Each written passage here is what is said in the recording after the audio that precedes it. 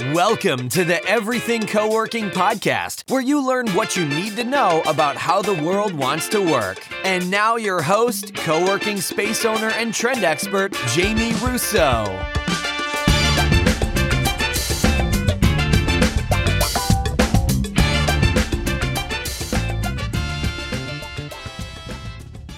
Welcome to the Everything Co-working Podcast. This is your host, Jamie Russo. Thank you for joining me today.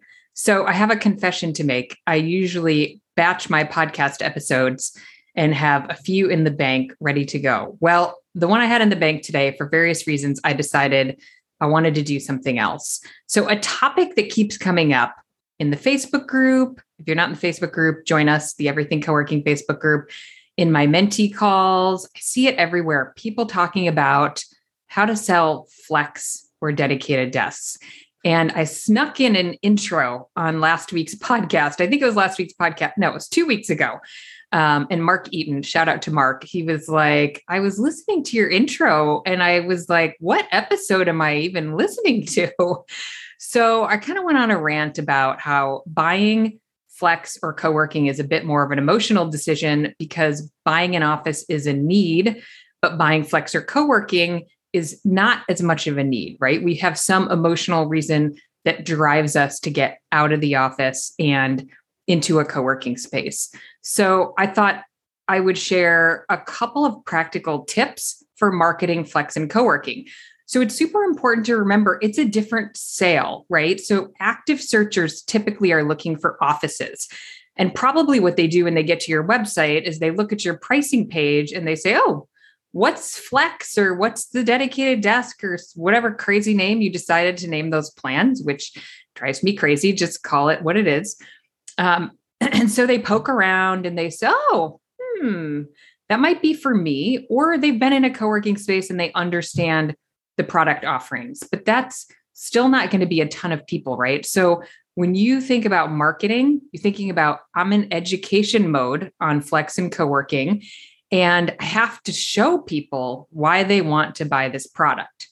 May not always be the case, but if you're having trouble moving it, COVID could be the case, although there are plenty of places in the country that are selling dedicated desks and flex desks. So we're not seeing that as an overall broad trend, although with the variant coming back, certainly the variant posing bigger, newer challenges, we may see that become more of an issue. But in general, it is not a blanket statement that people can't sell flex and dedicated desks. So COVID aside, it's a different sale. It takes different marketing skills. Like arguably, what's your sales funnel for offices? Google My Business, Google Ads, good website, good tour, done, right? We don't have to do all this kind of extra. I mean, to some extent, maybe, but overall, it's a simple sales funnel sell. We have the right tools in place, the right levers, we sell offices. But dedicated desks and co-working are just different, right? I'm looking for a certain vibe. I'm looking for a certain kind of people. I'm looking for a certain kind of aesthetic. I'm looking for a reason to join or to understand, why do I join? Who uses a dedicated desk? Who uses co-working? So start thinking about an education campaign to help your potential members understand who uses flex or dedicated desks or whatever you want to call them. And what do they do for work? How do they use the space? What do they come in to do? What are the benefits they're getting out of being in the space? Your private office clients, the benefits they're getting are like peace and quiet, heads down. I make lots of phone calls. I do lots of Zoom calls. I simply need private space to do my work. And I run the type of business that affords me the budget to have a private office. That's not the case for your dedicated desks and your co-working members. So if I'm thinking about justifying this, or, other people like me join co-working spaces and have a dedicated desk or co-working, who are those people that are like me? So in your newsletter, on your social media, in your blog post, feature members and feature open space members, not just office members. Talk about what they do for a living, show photos, do a simple member profile. And there are lots of great examples out there. Forge in Birmingham, Alabama in the United States does a great member feature every single week in their newsletter. and it's probably on their social, probably everywhere. A few simple questions, a link to their website or a link into their LinkedIn profile so people can learn more about them. I do what other people like me do, right? Or if I want to be successful, or if I want to grow my network, or I want to be more productive, what do people that want other people that want those things do? They join a co-working space. Educate people on that, tell people that. And there are other reasons, right? You know your why for your members, why they join a co-working space. And I think in my long-winded intro to the single-use plastic episode, I mentioned things like, look, find the profile of your best open space or dedicated members. Who are they? What do they do for work? And what are the levers you can pull to connect with more of them? Do you host a meetup?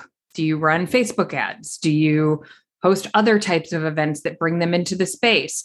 Or is there a referral program that you can run? It simply takes more work and more hustle and like grassroots marketing to sell dedicated desks and co-working. And if you don't have, I would argue, if you don't have an active community and a really great community manager, it's going to be harder for you to sell those products because people buy those products for bigger reasons than just, I need a place to work. So give that some thought, some food for thought. So the one simple takeaway I would start doing to try to build the education and the connection to dedicated desks and co-working is your members. Tell your members stories, and it can be very, very simple member profile.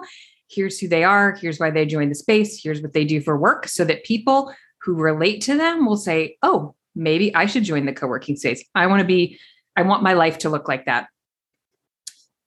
Blog posts. We have Crystal from the L Offices wrote a couple of amazing member feature blog posts that are up on her blog. I'll link to them in the show notes. Again, simple. She did brief interviews with them. She's leveraging them on her social, in her newsletter. You can do this. You can have your community manager do it if you're a community manager listening. It's a super simple, just write down a couple of simple questions, like one or two professional questions, and then a like, the Forge does this. What's your favorite like weekend morning in Birmingham? And I read every single one of them. Kind of makes me want to move to Birmingham. They're always so compelling. But so a couple of professional, one personal, super, super simple, but start showing people who uses your dedicated desk and co-working. That's not the only thing you'll have to do to get those sales moving, but I want you to think about, how do I start telling member stories in order to help people, other potential members, make a connection that I might belong in a co-working space too.